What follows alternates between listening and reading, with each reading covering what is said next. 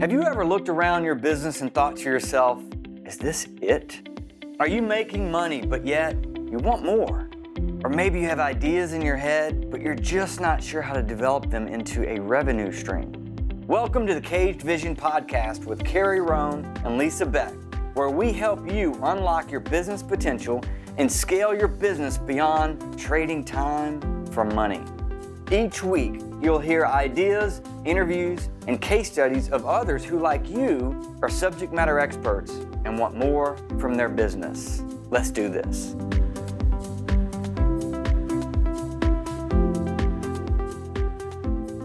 Hey everyone, welcome back to another episode of the Caged Vision Podcast with Carrie Rome and Lisa Beck. And Lisa, we continue to work through this this system, this process, this simplifying strategy to get it on one page.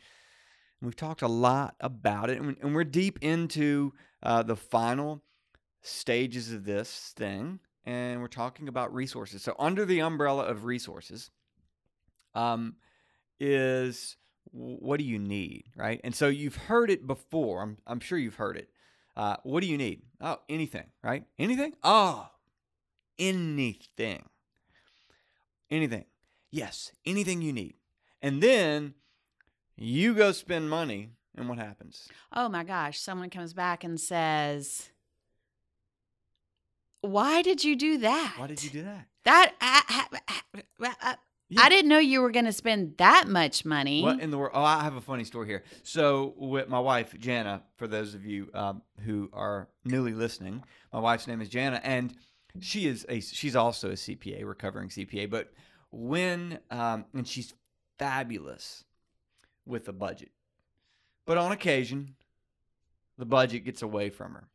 And what I have found that works really, really well, it doesn't support the overall goal of our financial. So if I see her like, hey, seems like, we need to dial things back a little bit, and there's no sort of reaction, and I'll say it again, you know what I do? I am scared to ask. I go spend a freaking bunch of money, and she freaks out. She's like, oh my gosh. I was like, well, looks like our budget needs a little attention, don't you think? She's like, yeah. I mean, look how much money you spent. I outspend her.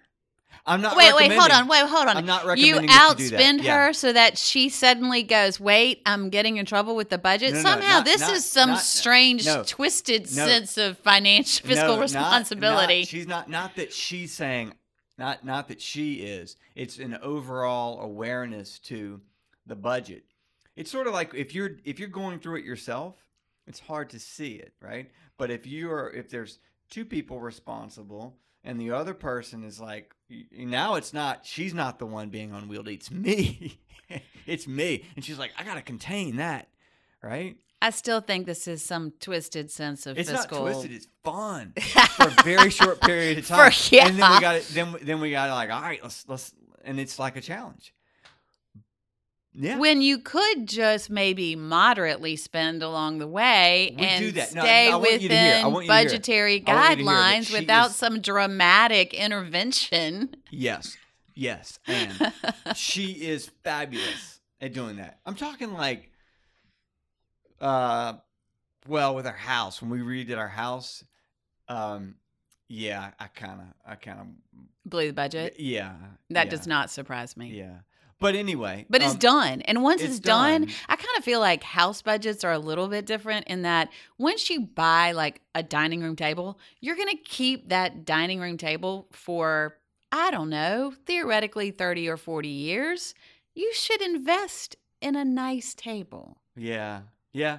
So it's a little bit different, I think. A little bit different. Anyway, I'm not recommending that as a family strategy. We did not learn that from Dave Ramsey. It's not but it's sort of like, wow, okay. It's sort of that shock to the system. In your business, however, we don't recommend that you do that. Don't take my internal methods at home and apply this to your business. That's not the point. But we are talking about cost benefit. Yes, we're talking we are. about the resources. And I'm glad you brought up the the spending on a house. A cost benefit analysis for spending on a house, that's not a bad investment, because it's your home and you're going to get a return on that home later on. Now, how does this relate to your strategy? How does this relate to getting things done faster, smarter, better, in a simple, practical, and actionable way? Well, I think that one of the things with cost benefit and resources and telling people they can do whatever is that you, as a leader, you really don't mean that they can do whatever they want. You are assuming that they are going to, and assume is a bad word, you're assuming that they are going to do what needs to be done. But this is where the gap in expectations sometimes begins. So let me ask you a question. Why do you think that a CEO or a business leader, when they say, hey, whatever you need, why do they say that when they know internally they have something? Well, They have something in mind. It's not anything. I think it's a couple of different reasons. Let me say it before you do. Never mind. I'm not going to say anything. Carrie's going to answer this question. It was rhetorical. No, I'm not. No, I just want to say, in their heads, it's not everything and it's not nothing. Oh, they have in their head what they believe it is going to take to get a project done. They've thought through that. The problem is they don't always communicate that with their employees because they don't really know, right? The details. Yeah, exactly. And so I think that's part of it. And then the other part of it is I think there are times when we as leaders don't understand the amount of time or money that it's going to take to get something done. And so in our heads, we have an unrealistic expectation of cost. And I think that's sometimes where you're caught unaware. Which is why doing a cost-benefit analysis, having your employee do a cost-benefit analysis and come and bring you recommendations so that there can be an informed decision is a critical piece in getting things done. I'm glad you said critical, because in the critical thinking questions that we've talked about already, when you go through that process, you help them think about what they'll need. And when you help them think about what they'll need, then they can go and do that analysis. They can't do it beforehand. No. Unless you help them think about that. That creates accountability, and you build that in across the organization. And that is what this sort of just nuance of cost-benefit analysis can do. And it can get very formulaic. Wow, nice use of the word formulaic. That was good. Thanks. You always seem surprised. Not always. Well, when someone says "wow," it typically means. Anyway, it can come across as formulaic, where it's just a calculation. It's not, because when you're talking about breaking new ground, when you're talking about implementing strategy, you start with assumptions. You'll never start if you wait for all of the answers. So you have to start with assumptions. One of those assumptions is how long is it going to take and who are you going to need? Okay, actually that's two of those assumptions. Okay, so but the how long it's going to take and who you're going to need, that's a constant measurement. Measure that over and over and over again, because if you're going to put more into it, there should be more benefit that's coming out of it, right? Theoretically. In theory. In theory. Which, speaking of theory, do you know where the whole cost-benefit analysis theory came from? I have no idea. I thought I created it. Okay. So in the early 1800s, there was a French engineer who wasn't really an economist or anything like that, and he was working on a bridge project, and he is the first one that really sort of created this theory of analyzing cost benefit and ROI and all of that, and he put his theory together. It was sort of how much to charge in terms of tolls to cross the bridge and to help pay for the bridge and things like that. So he's the first one that ever sort of used that theory. And then, of course, Alfred Marshall, who was a renowned economist who wrote a book. What is it called? The Principles of Economics in like 1848. He's the one that actually refined it, and it became utilized in how people deal with projects and workflow. And yeah, that's so good. I know, it was a geeky. That deep history is good. Thing. Here's why: because when he's talked about the cost benefit and he's in how much to charge, here's what you can't do.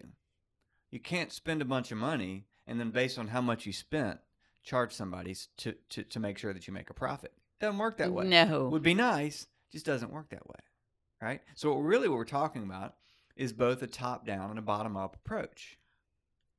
Nice. Yeah. Yes, right? it is. That is where this overall, hey, here's where we're going to go as a business leader. Here's where we're going. I know I don't have all the answers. And then from the team that's sort of in the trenches, hey, challenge them with what are you going to need? And then, by the way, help me collectively. Let's do this together. Let's do this cost-benefit analysis together. Wow. Should we sing Kumbaya? I think so. That was very team-oriented of you. Yes. And it helps people prioritize effectively. Right? Yes, it does. So let's talk about how you do that with your team, because I think that giving them the framework on how the parameters around which to develop sort of a project profile to define the resources that they need that help thinking through that. And then they can go and figure out the skills required and the experience required and the sort of the budget that might be required and do a comparison of that and then bring it back to you so that they can go, okay, here's what I've done. Here's the analysis. If you have taught them or ask the critical thinking skill questions that we've talked about in the past, they hopefully have applied that themselves to what they're working on and can bring back a recommendation and support it with why they made that choice. Yes, because when you measure milestones along the way, you're not just measuring cost. You're also measuring benefit. And we can tend to think, well, how much have I spent? And that's not the true measurement. The true measurement is a combination of how much we spent and how much are we getting for what we spent. Yeah? Yeah. Do you have another story? Or do you have a story? Well, do I have a story? I put you on the spot completely. You did put me on the spot completely. But I think that in doing that, so one of the things when, as a recovering banker, we had to do is look at the different divisions that operated within the institution. And at one of the institutions where I was, there was a division that was high profile, but really wasn't making money. It really wasn't doing what it needed to do. And so the CEO charged 3 of us, and we literally went and sat in a room one day and did this cost benefit analysis. And at the end of it, we made a couple of recommendations, but looking long term into the strategy of the institution, we could prioritize sort of where this division would land and whether or not long term it was a good idea. And I think that our recommendation was it was never going to really be a good idea, and that the only reason to do it would be for reputational sort of you're supposed to do this. It was a very difficult thing to justify. Yeah, that won't last. Exactly. But I think that when you do a cost benefit analysis, sometimes it's a shocker. Everybody thinks, oh, this is a done deal. This is easy. But if you really dig down deep into it and how it fits into the strategy of the organization as a whole, which, that's what we've been talking about for weeks and weeks now, is what's that overall objective?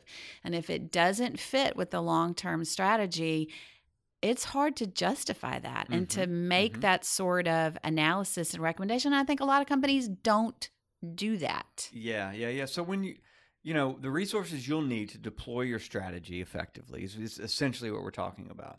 I've got a story of two really big software companies that did it different ways. But the point is that it's got to be ingrained in who you are, in your DNA of your strategy. That gets into the benefit that you expect. And the story goes that as Bill Gates was rolling out the Windows product, he wanted it to be everywhere fastest. He wanted it to get deployed everywhere fastest. On the opposite end of the spectrum is Apple, and they wanted perfection, precise. Both worked. So, unfortunately for our listeners, we don't have the answer for you because we don't know your strategy yet. Nice. We'd love to. We'd love to have a conversation about your strategy because it matters. It matters. Resources, I think, it's in our name, right? I think the resources you bring to bear to get done what you want is the most important part of strategy. Now, there are plenty of people that would absolutely argue that all day long. But I would say that you can have a perfect strategy. It can be literally the best strategy ever made. And if it doesn't get implemented, it's the worst strategy ever created. And I think that that's one of the things that we see when we talk to people is that we talk to business owners or team leads in a company and they're frustrated because their strategy isn't being integrated throughout the whole organization. And it's because they haven't analyzed the resources and the timeline and what does it take to really get this done. But I think the root, yes. And I think the root cause of that problem is that the business owner, it's in their head. The Caged Vision podcast, everything we've been talking about for the last 18 episodes or so, give or take 18, is that if you have the idea and it is crystal clear to you, but no one else can see it, guess what? It's caged. You have to get it out of your head. You have to get it in a simple, practical, and actionable format so that your team can then see it and then say, oh, here's where I think we need a little help.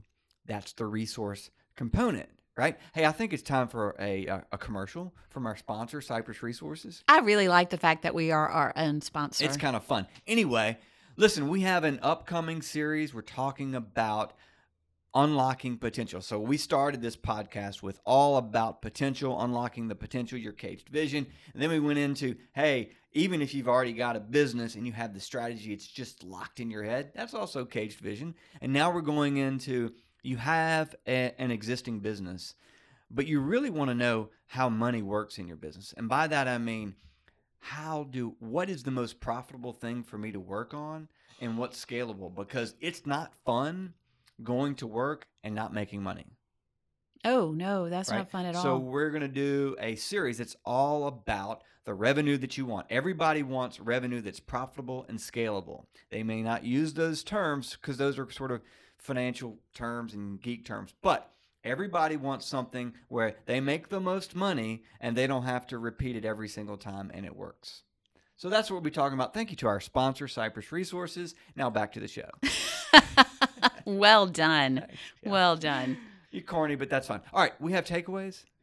We do have takeaways. And as you are talking to your employees about what are the resources that are required, I think that a leader has to get out of their own way and get out of their own head and really sort of give them some parameters. So the first thing would be you've got to establish a framework, a project profile of what is your expectation of what is going to be happening at the end of this project. What do you believe needs to occur?